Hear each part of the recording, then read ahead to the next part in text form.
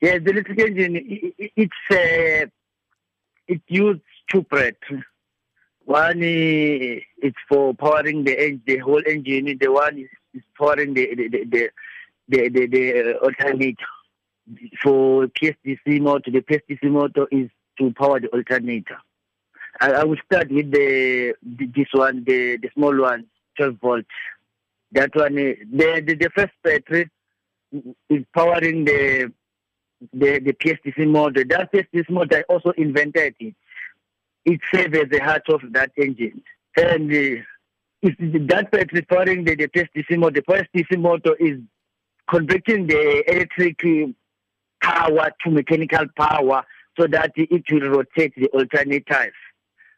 That alternator is recharging back, is recharging the 380 volts. That 380 volts, it's used to power the whole engine.